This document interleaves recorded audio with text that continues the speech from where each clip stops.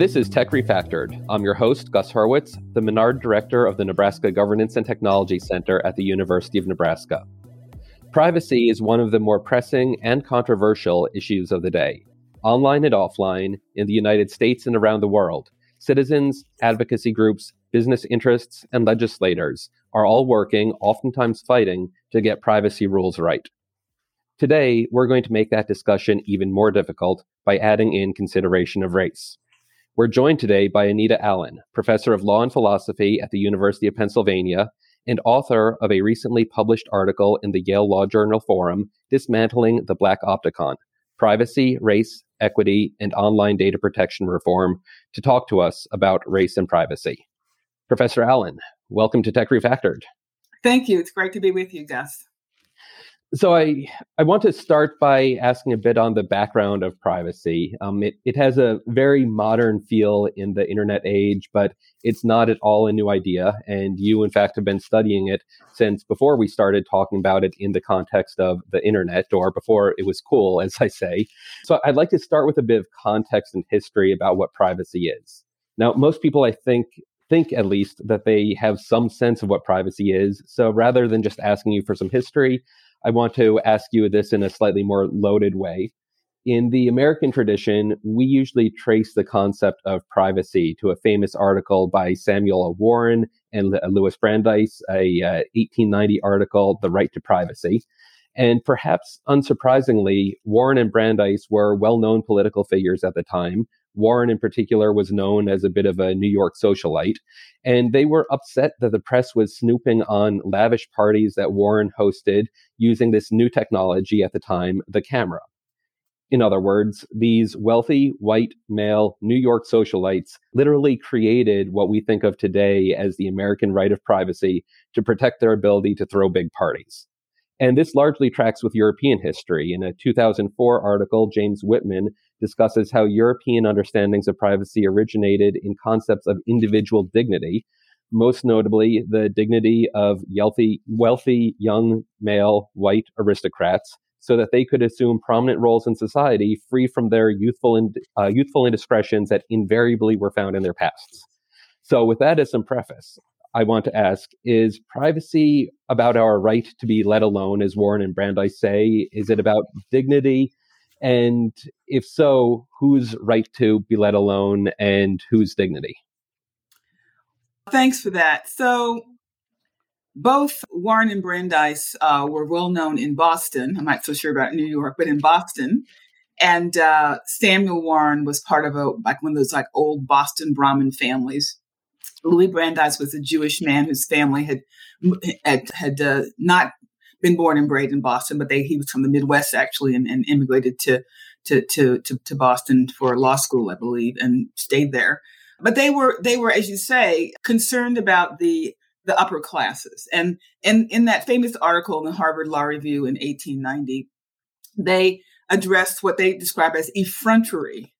The effrontery of press gossip is sometimes the way I describe what their main concern was. But they also elevated it to the protection of mankind's spiritual nature, right? So we have this right to be let alone, to be free from the effrontery of press gossip that demeans us and diminishes us, and it assaults our dignity in effect, right? So the idea of the right to privacy in that article is part of the Gilded Age. It's part of the era of celebration of wealth and its privileges. And the article is written that way. It's very beautifully, elegantly written. But the article has nothing to say about the privacy of ordinary people. In the article, ordinary people are seen as part of the problem because they're the ones who are the consumers of gossip. They're the ones who want salacious stories about fallen women and fallen rich people. They're the ones who are part of the problem. They're the enemy of the private man. So I have looked at that article. In fact, one of my first privacy articles, Gus, was something called How Privacy Got Its Gender. And I look very closely at the Warren and Brandeis article from the point of view of gender, not race yet, but of gender. And it struck me that they trade upon the idea that women are delicate flowers, that they need privacy from having their photographs used without their consent. They need privacy for having their babies in their homes without strange people being around. And they trade on that idea to help to support their theory. But yet there's really nothing in the article that's for the advancement of women, as it is nothing in that article for the advancement of African Americans recently freed from slavery, or Native Americans who were still being fought in the Great West. The West closed in 1890, officially the same year as Warren and Brandeis wrote that article. But there were still disputes and dangers between white people and Indians and others out west. So that's kind of my first response to your question. The article was definitely, as you suggest, a reflection of class privilege and of male privilege. Then what is the role of privacy? I'll just follow up directly. And what was the role of privacy for anyone other than wealthy white males? So I like to tell a different origin story of the right to privacy than the one that most people tell. So for me, American privacy law does not begin with the Warren and Brandeis article. It begins several decades earlier with a case called State versus Mann, North Carolina case opinion written by Judge Ruffin, who owned slaves. But this is a case in which a woman who was enslaved named Lydia was shot by the man who hired her out from her owner. And the man who shot her because she was trying to escape one of his beatings. Interestingly, the white community rallied around the enslaved woman, and they had him prosecuted for assault and battery, but he appealed.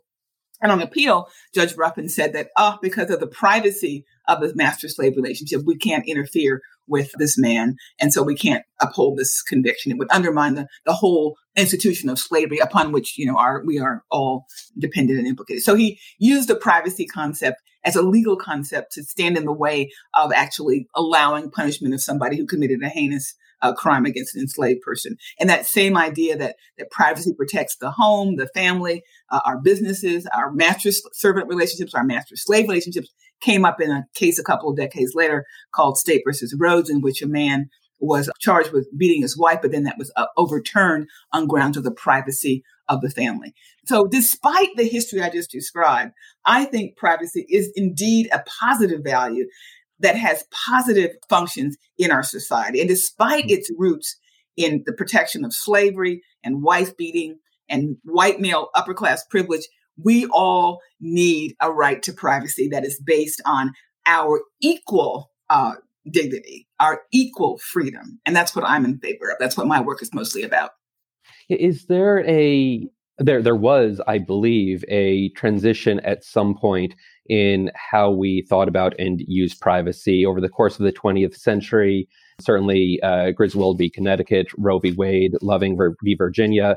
These are all cases that are rooted in one level or another in concepts of privacy and individual autonomy and dignity. Was there some transition in how we think and talk about privacy that led to these cases? And how are those transitions either reflected or in tension in our discussions today? So the first positive law privacy rights we had in the United States as such were tort law rights, because Warren and Brandeis, they defended the idea of a new privacy tort. And we got that tort. And that tort ended up having 4 dimensions, which William Prosser recognized in a 1960 article, and then it found its way into the restatement of torts in the 1960s. But the idea there is that privacy is all about intrusion upon seclusion. We have a right to not have our seclusion intruded upon. It's about having rights against publication of private facts. It's a right against having our name and likeness being appropriated. And it's a right against having our reputations or identities ourselves placed in a false light. So that's what privacy started off meaning in American law in the early 20th century, starting with the Pabst versus New England life insurance case, where Georgia became the first Supreme Court to adopt the right to privacy. But it became a right throughout the country. And most states now have a common law right to privacy or similar something by statute. Then in the 1950s, we began to see the privacy concept used in constitutional law. And a shining moment is the case of NAACP versus Alabama, in which African Americans sought to have protection from the state of Alabama's ruling that they had to turn over their membership list to the state as part of their corporate law approval processes. So Alabama had a law requiring that corporations register with the state. They decided that the NAACP was a corporation that had not registered with the state. They went after them for that, and they ended up charging them something like $250,000 in fines, but also saying, give us your membership list. NAACP says no, on the basis of the privacy of the members of the NAACP in having their identities not disclosed to the state and not publicized. And our Supreme Court said, absolutely, there's a First Amendment right to associational privacy. But then we moved beyond associational privacy to the mid-1960s when suddenly the courts were recognizing something called expectations of privacy through Fourth Amendment law. We got that. And then also in the middle of the century, we got the first efforts to protect us from having the state regulate birth control and abortion in the course of the 1970s. In the 60s, it was all about contraception. And there, our Supreme Court used the concept of privacy that they said, well, it's sort of in the First Amendment. Look at NAACP versus Alabama. It's sort of in the 14th Amendment. Look at all these cases involving due process and liberty around families and religion. It's sort of in the Fourth Amendment. And so it's there. We're going to recognize it as a right of its own that would stand against state laws that criminalized contraception. And then that idea was moved on to abortion later. But before that, we got another ruling, which you mentioned, Loving versus Virginia. It came after the Griswold case. And in that case, the court used the idea of privacy to help justify the idea that the equal protection of laws prohibited states from criminalizing mixed race marriages between blacks and whites. So that's kind of like the evolution, sort of start with tort law, came into constitutional law through the First Amendment, then through the Fourth and Fifth Amendments, and then eventually to the 14th Amendment. And by the time we get to Roe versus Wade, we have the court saying there is a right to privacy against state criminalizing abortion. It's a fundamental right of privacy. It requires strict scrutiny. And that was, I think, maybe the apex of the right to privacy in American law, when the Supreme Court found it to be a fundamental right requiring strict scrutiny. And saying that, unless we can show that the regulation is consistent with ordered liberty and our nation's history and tradition, the statute has to fall. And that's a very, very important concept that of a fundamental right that we've seen kind of fading away over time in the context of abortion law, but also in other places. So that's like my brief understanding of how things evolve, from this idea of freedom from publicity to protections against having our intimate lives, right? Our private lives interfered with by governments. And then the idea of data privacy also erupted in the 1960s and 70s, initially in scholarship by people like Alan Weston, who wrote Privacy and Freedom, published in the 1960s, and then Arthur Miller's book, Assault on Privacy, published in the early 1970s. These early sociologists and legal scholars got us going with the idea that American law does and should include a right to privacy, and that technology, as it was in the day of Warren and Brandeis, is an increasing threat to our privacy. And both those scholars, Weston and Arthur Miller, did talk a lot about the threat of computer technology and the ways in which it's going to change the information balance in our country. Yeah, and that starts to bring us to the modern setting. The mid-century cases that you were just discussing, those, as you note, are very much founded in the right of privacy against the government. So the government can't do these things restricting or encroaching upon this right. And Warren and Brandeis they were much more focused on rights of individuals against encroachment by other individuals, Correct. Frequently when there were some tangible commercial interests, but not always involved.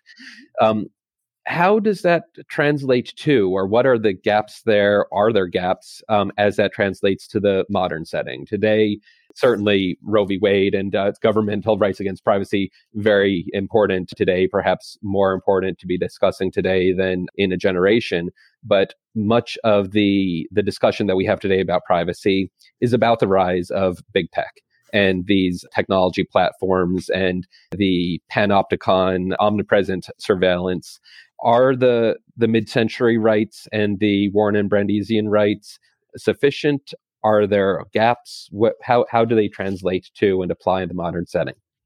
I think that in the United States, it became pretty clear, even in the early 1970s, that there were huge gaps left by tort law privacy protections and by the emergent constitutional protections.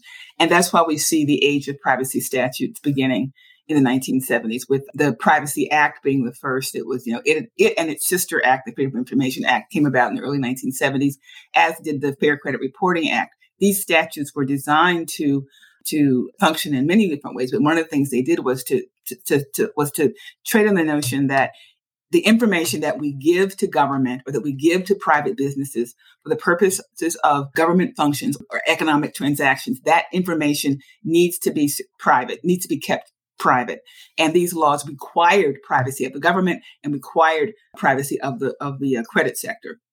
We also got in the 1970s the FERPA law, which is the Family Educational and Right to Privacy Act, which means that school records were protected by privacy as a matter of federal law.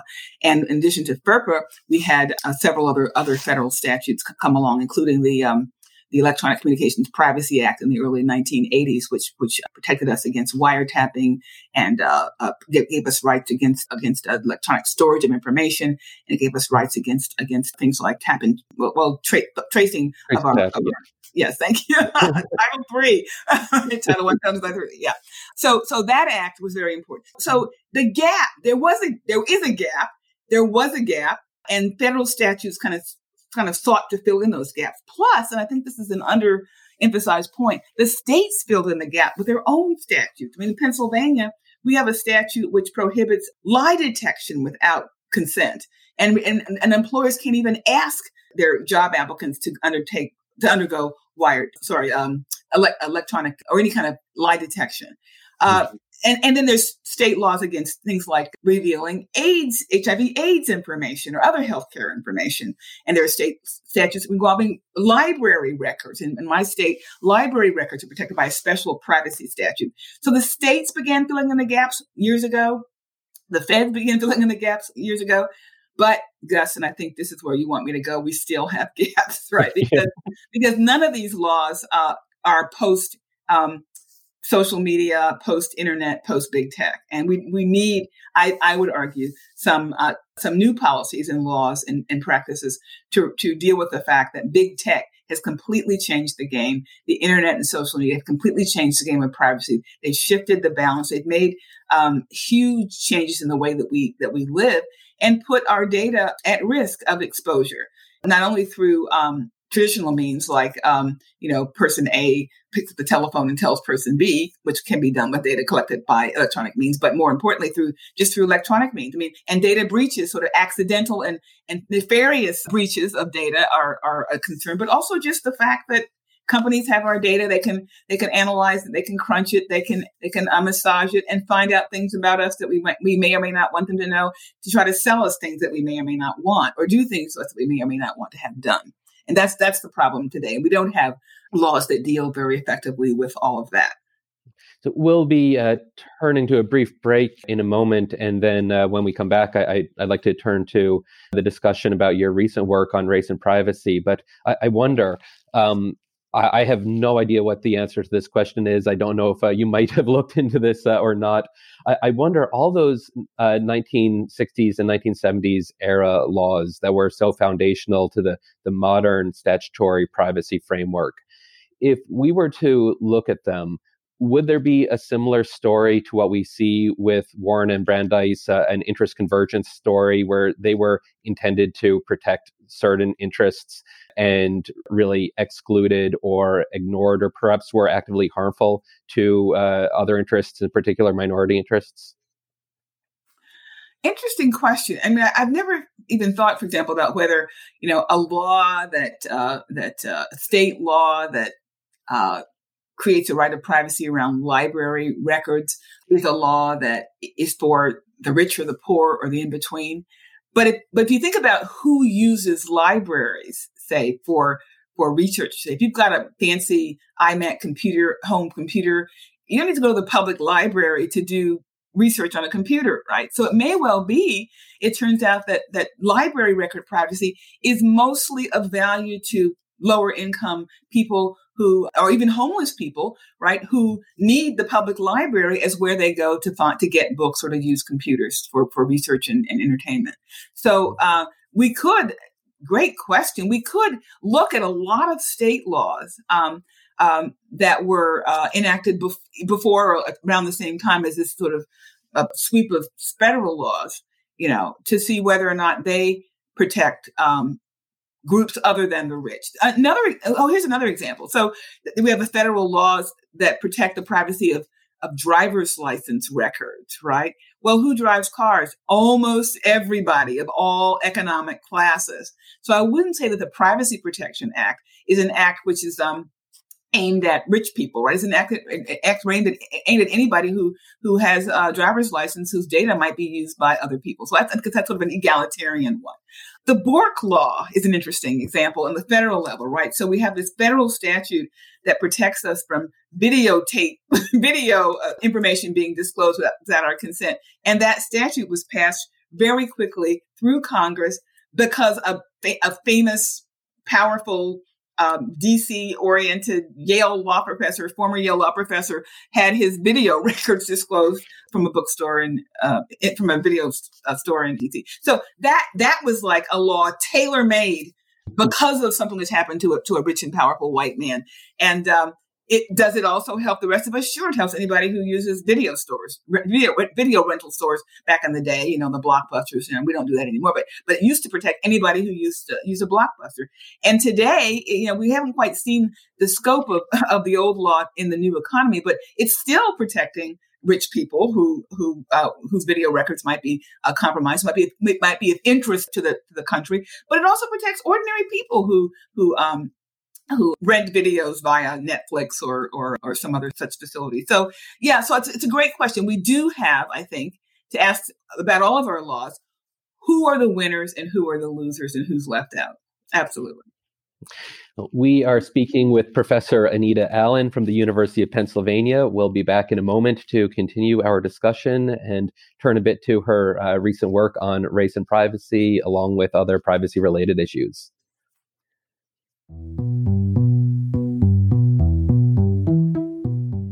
Hi, listeners. I'm Lysandra Marquez, and I'm one of the producers of Tech Refactored. I hope you're enjoying this episode of our show.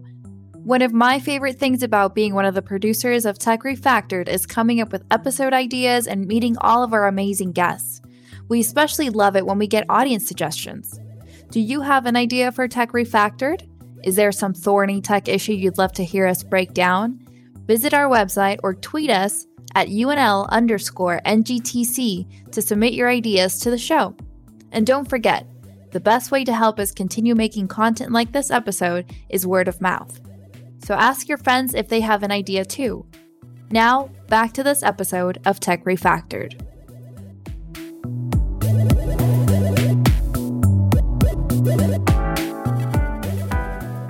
We are back talking with Professor Anita Allen from the University of Pennsylvania. And I'd like to start by asking just directly on your recent work on race and privacy. What are some of the surprising things that you think folks don't know but should know about the role in race and privacy law?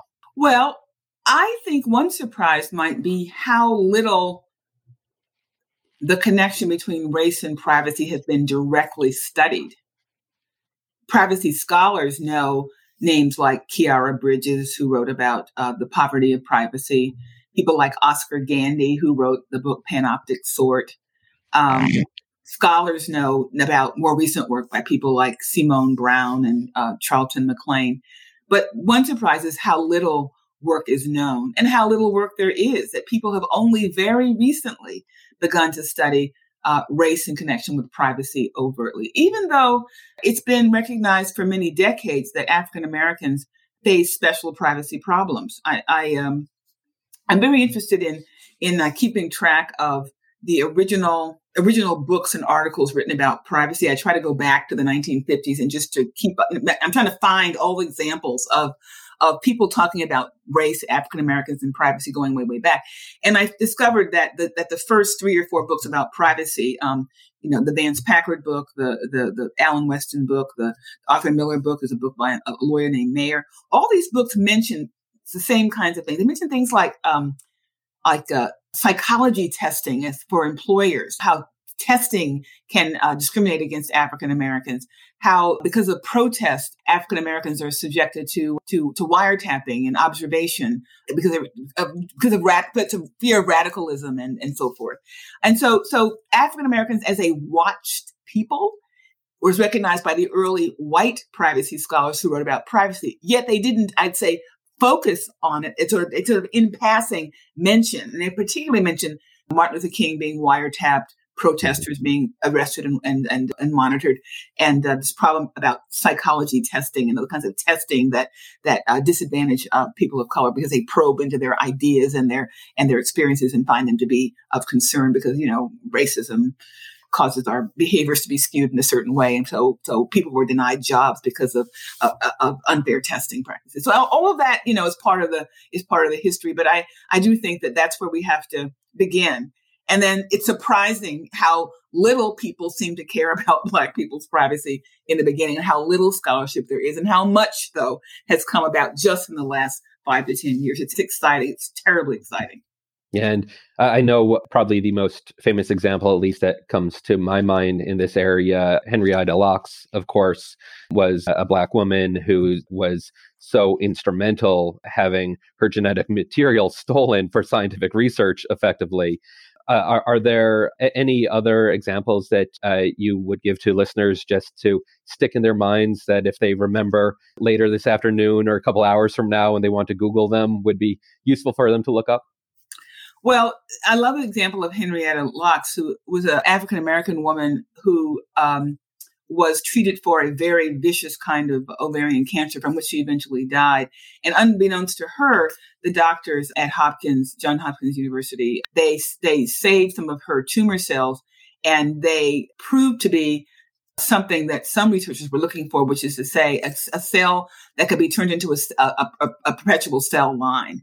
And so we still today have cell lines based on Henrietta Lacks's tumor that is now decades and decades and decades old. But her family was quite outraged when they learned that, unbeknownst to her, unbeknownst to them, her cells had been commercialized. And it is a privacy issue. I mean, it's a privacy issue that it's of concern because it does go against the idea of informed consent also in the medical research area.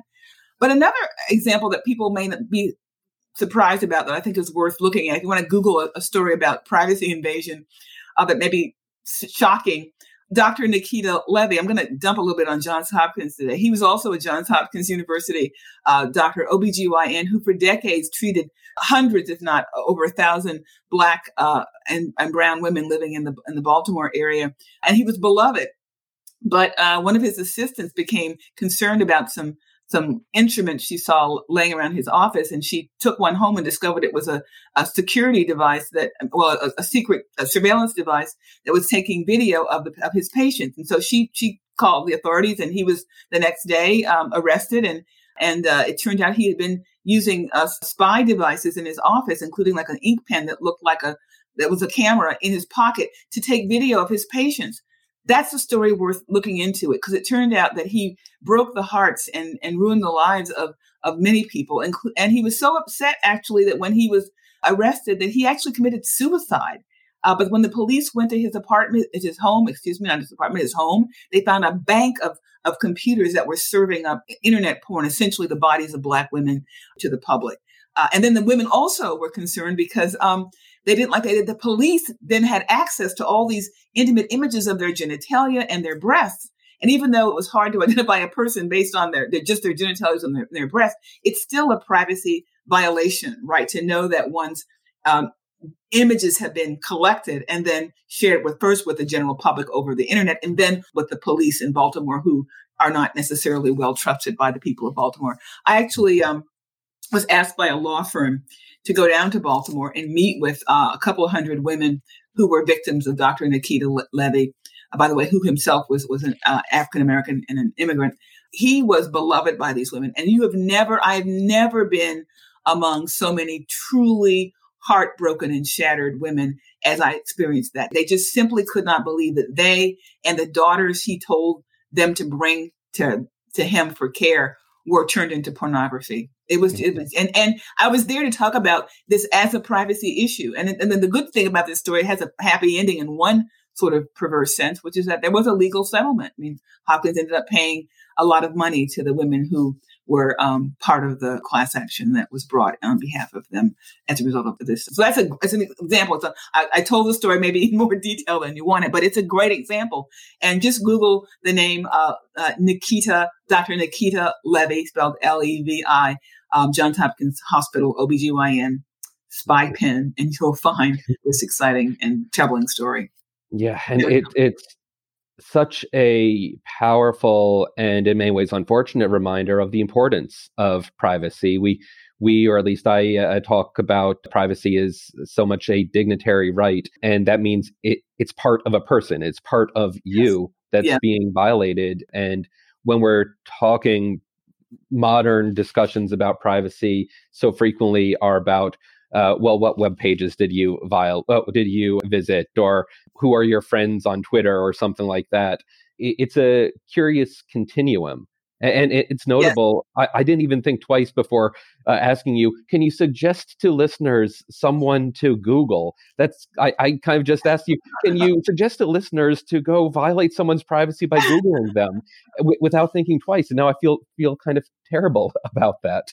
But isn't it a wonderful thing at the same time that people who want to understand the privacy threats existing in our society can use a tool like Google, right, to uncover knowledge that they need to protect themselves moving forward? I mean, I've learned a lot by Googling.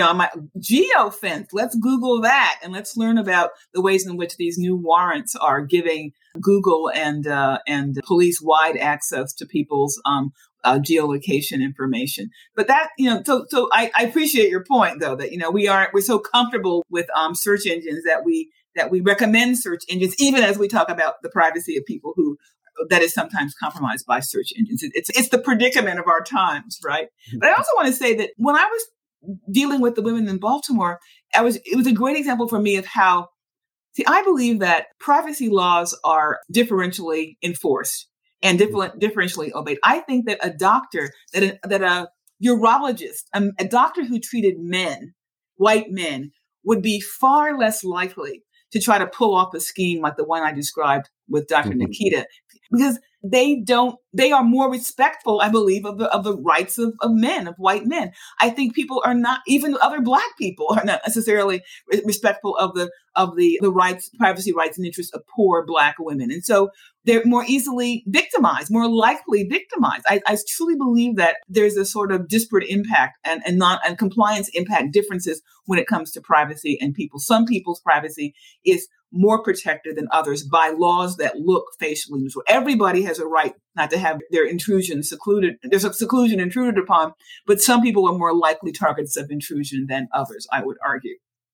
So thank you for that question. I think that we've kind of shifted from privacy as protection of bodily images and in our facial features and our physical body to data. And I think that shift, though, as you say, it is a kind of it's not like we move from one thing or another. I think some people who do technology studies don't like to talk about the old privacy, right? They only want to talk about data. They only want to talk about data processing. They only want to talk about that algorithms. But I think it's a mistake not to see the continuum between worrying about having your body on a camera, offline camera, and having your body on an online camera, and having your data or information about you or bits of information that were obtained from you being out of your control, under the control of others for their use and their exploitation. So I'd like to follow up on your point about differential treatment between or of different communities. And I'm curious your take on one of the common arguments that I hear in discussions about ad-supported business models in particular. And this is starting to center the discussion on the social media and the surveillance capitalism, as it's sometimes referred to, era that we're living in. And I guess I'll just generally ask, are the interests of disadvantaged and marginalized communities being represented in our discussions of ad-supported business models? And the argument that I frequently hear is, if we were to do away with ad-supported business models, if that would mean companies still need revenue somehow, we're going to be transitioning to a subscription-based model for most services. You're not going to be able to get free articles from newspapers, or Facebook and Twitter won't be free. May or may not be better for the world. I won't comment on that. But in a subscription-based world, who can afford to use these services? Well, affluent people with money. And in which case, those who are less affluent, poorer, generally from marginalized communities, they're just not going to have access to these services online. Is that a fair argument? What's your response to that argument, I guess, is the question. So from my point of view, African Americans are vulnerable to three buckets of discrimination. One of them is discriminatory exclusion through, say, targeted advertising. But the other two are discriminatory targeted surveillance, over-surveillance, and discriminatory predation, con jobs, scams, exploitation online. And all three of them are serious problems that we need to address. It is sometimes said that if we're going to address the problem of discriminatory exclusion through changing the revenue model of online businesses to eliminate targeted advertising or advertising altogether, we're going to disadvantage the public, including minority group members who depend upon and can't free services from your Facebooks and Twitters and so forth, and also, like other people, benefit from these services. So that's an interesting point. A shocking analogy here. During the days of slavery, there were lots of abolitionists who said, let's get rid of slavery. You know, it's a terrible thing. It's not good for Black people. Let's get rid of slavery. And then there are people who say, but no, slavery is good for Black people, because if we don't have slavery, Black people will be living in poverty. They'll be uncivilized. They won't have religion. They won't have anyone to discipline them or anyone to help them out of their problem, because they're not very intelligent and they're lazy and they have blah, blah, blah. So let's keep slavery for the sake of African Americans. Whenever I hear the argument which you recited, I think about this analogy to the defense of slavery, because there are going to be some practices in the world that have advantages for folks, even the people who you're out to protect, and that helps to justify continuing the invasion, intrusion, the thing which would otherwise be seen as a wrong. And I just think we have to be very self-critical about allowing ourselves to think that those arguments with that structure, they themselves will suffer if we take this yoke off their shoulders. We have to be very careful about arguments with that structure. And so I am not convinced that the world would be so bad if we forced the platform economy to change some of its funding models to protect more, keep more of our information secure, and not require us to give up information, and therefore, as Shoshana Zuboff say, give up ourselves, right, in exchange for using communication resources, commercial resources, transaction resources, health resources, et cetera. So that's where I am right now, as being, I would be willing to take the risk of stopping it. So, for example, there's not very much harm in stopping targeting advertisement at all. So we've seen that targeted advertising that's not targeted, can help to support our platform economy quite well. What if we gave up all advertising as a way to fund these companies? I don't know I don't know how they would respond, but I would like to see how they might respond. And I don't think that advertisement per se is a bad thing, but I certainly do say that there are people who will watch a lot fewer movies on Netflix or Hulu if they have to sit through too many ads. We gave up television in order to escape ads. If we have to discover ads on Facebook and Instagram and TikTok and Amazon and everywhere, I mean, everywhere we go, it just, I mean, I think people are going to get sick of it, and it's going to diminish the attractiveness of those facilities to such an extent that their business is harmed that way as well. And I think we've already maybe gone too far.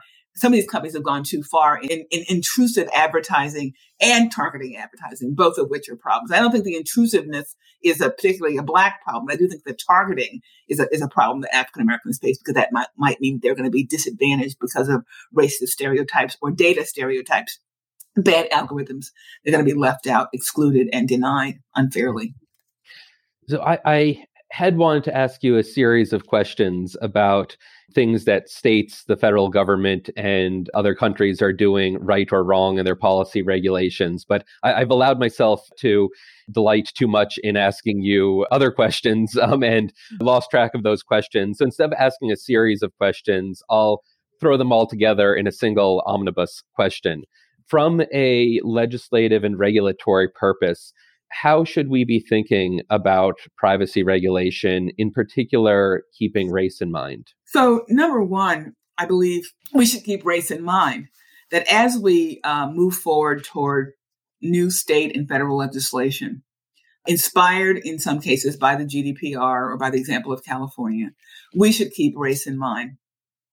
And that means that every person every policymaker, every lobbyist, every governor signing a bill, every president signing an act of Congress should be mindful of the ways in which the law will or will not help to move us beyond the Black Opticon of over-surveillance, exclusion, and predation, the Black Opticon of the Panopticon, the Banopticon, and the Conopticon, I call them. That's very important. And that means that people like me, people like you, everybody who's involved in privacy studies needs to be helping to educate lawmakers about the ways in which people of color, including African Americans, are disadvantaged by some of the legal provisions and models that we've lived by up till now.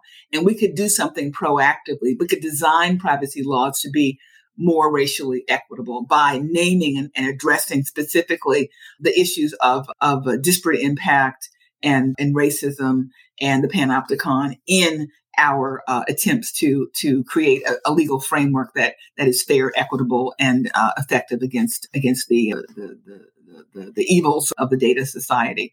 So that's why I think we have to be very, very we have to educate ourselves about those things in order to then create a legal regime that is better than the ones that came before. I don't see a lot of a focus on race in most of the bills I've seen introduced in Congress or in the states.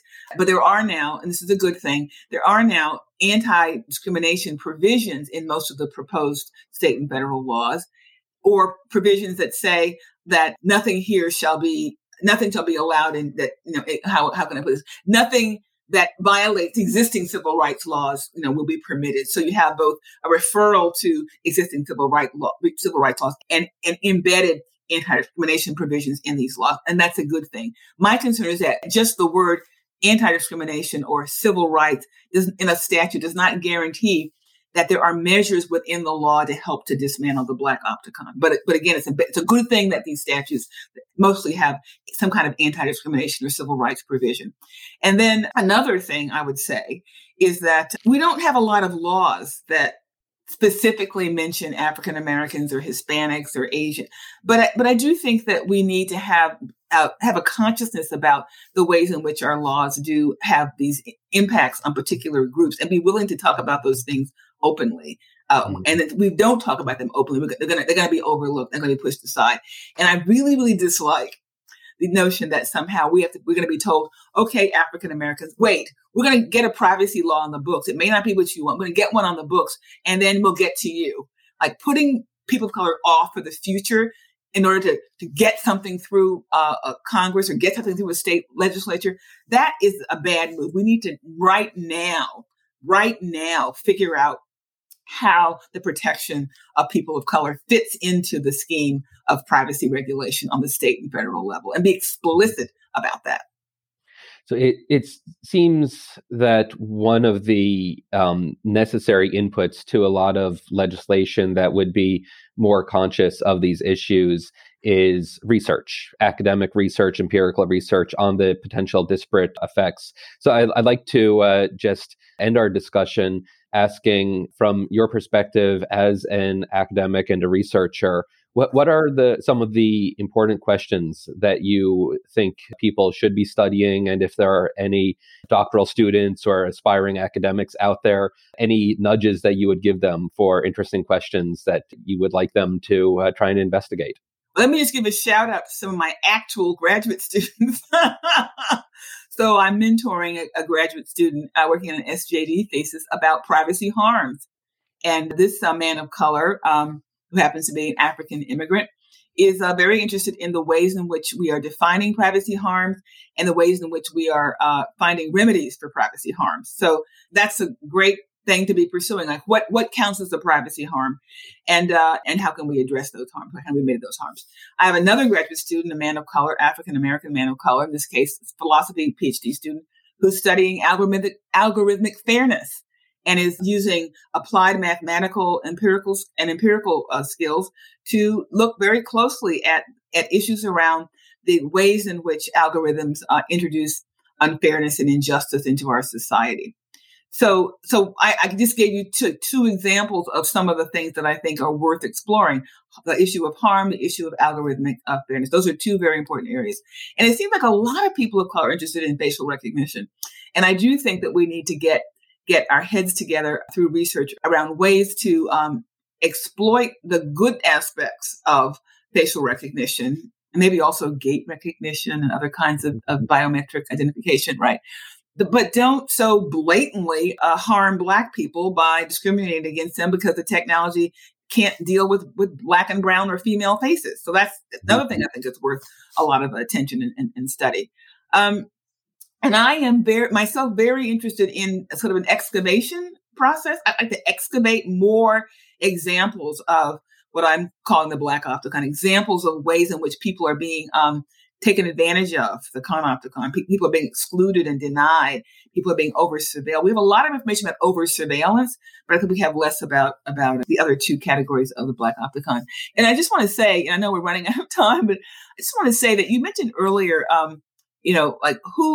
what examples might one give of people who are African-American and facing problems with privacy and so forth. And I just want to say that, one of the things I'd like to see more attention to, and it's a kind of a research thing, is the heroes of privacy, heroes and heroines of privacy. Because it turns out that African Americans have been phenomenal in advancing our privacy rights. And it's not a story often told. And I'm trying to write about it a little bit now. But think about it. I mean, you had African Americans behind the Supreme Court case, NAACP versus Alabama, that established the right of associational privacy. You have Black people, petitioners to the Supreme Court, behind most of the high-profile criminal procedure cases that define what it means to have expectations of privacy. Some of those cases were lost by the Black petitioners, but some were won. But the point is that Black people, their experiences are shaping the way we think about Fourth Amendment privacy considerably. Loving versus Virginia, we have the right to marry the person of our choice because a Black and Native American woman had the courage to find a lawyer to defend her right to be married to her husband and not her white husband and not be put in jail in Virginia. Faye Waddleton, a Black woman, has helped for decades to maintain the right to abortion choice through her advocacy and her presidency at the Planned Parenthood Federation of America. I could go on and on and on. Right now, organizations like Color of Change are having their impact. So LaTanya Sweeney, the wonderful scholar at Harvard, who's doing such great work on a technical side with engineering and privacy, issues around algorithmic fairness and pseudonymity and so forth. So, I mean, there are always Black people who are doing amazing work that benefits everybody's privacy. And that's, I think, something we need to celebrate. Maybe that's a good place to end too. Mm-hmm. Yeah. I think that is a wonderful place to end, both echoing the amount of work to be done and that is being done, but also the great people who have been doing it and are doing it. and not to be perhaps overly effusive about the opportunity to speak with you, but you are one of those people, and it has been a real pleasure and privilege to take this time to talk with you today. We've been speaking with Professor Anita Allen. Her recent article published in the Yale Law Journal Forum is Dismantling the Black Opticon, Privacy, Race, Equity, and Online Data Protection Reform. You can find that by Googling it, which will not violate the article's privacy rights. And thank you, as always, to our listeners for joining us. I have been your host, Gus Hurwitz. This has been Tech Refactored. If you want to learn more about what we're doing here at the Nebraska Governance and Technology Center, or to submit an idea for a future episode, you can go to our website at ngtc.unl.edu, or you can follow us on Twitter at UNL_NGTC. If you enjoyed the show, please don't forget to leave us a rating and review wherever you listen to your podcasts. Our show is produced by Elizabeth Magilton and Lysandra Marquez, and Colin McCarthy created and recorded our theme music. This podcast is part of the Menard Governance and Technology Programming Series. Until next time, keep asking those hard questions.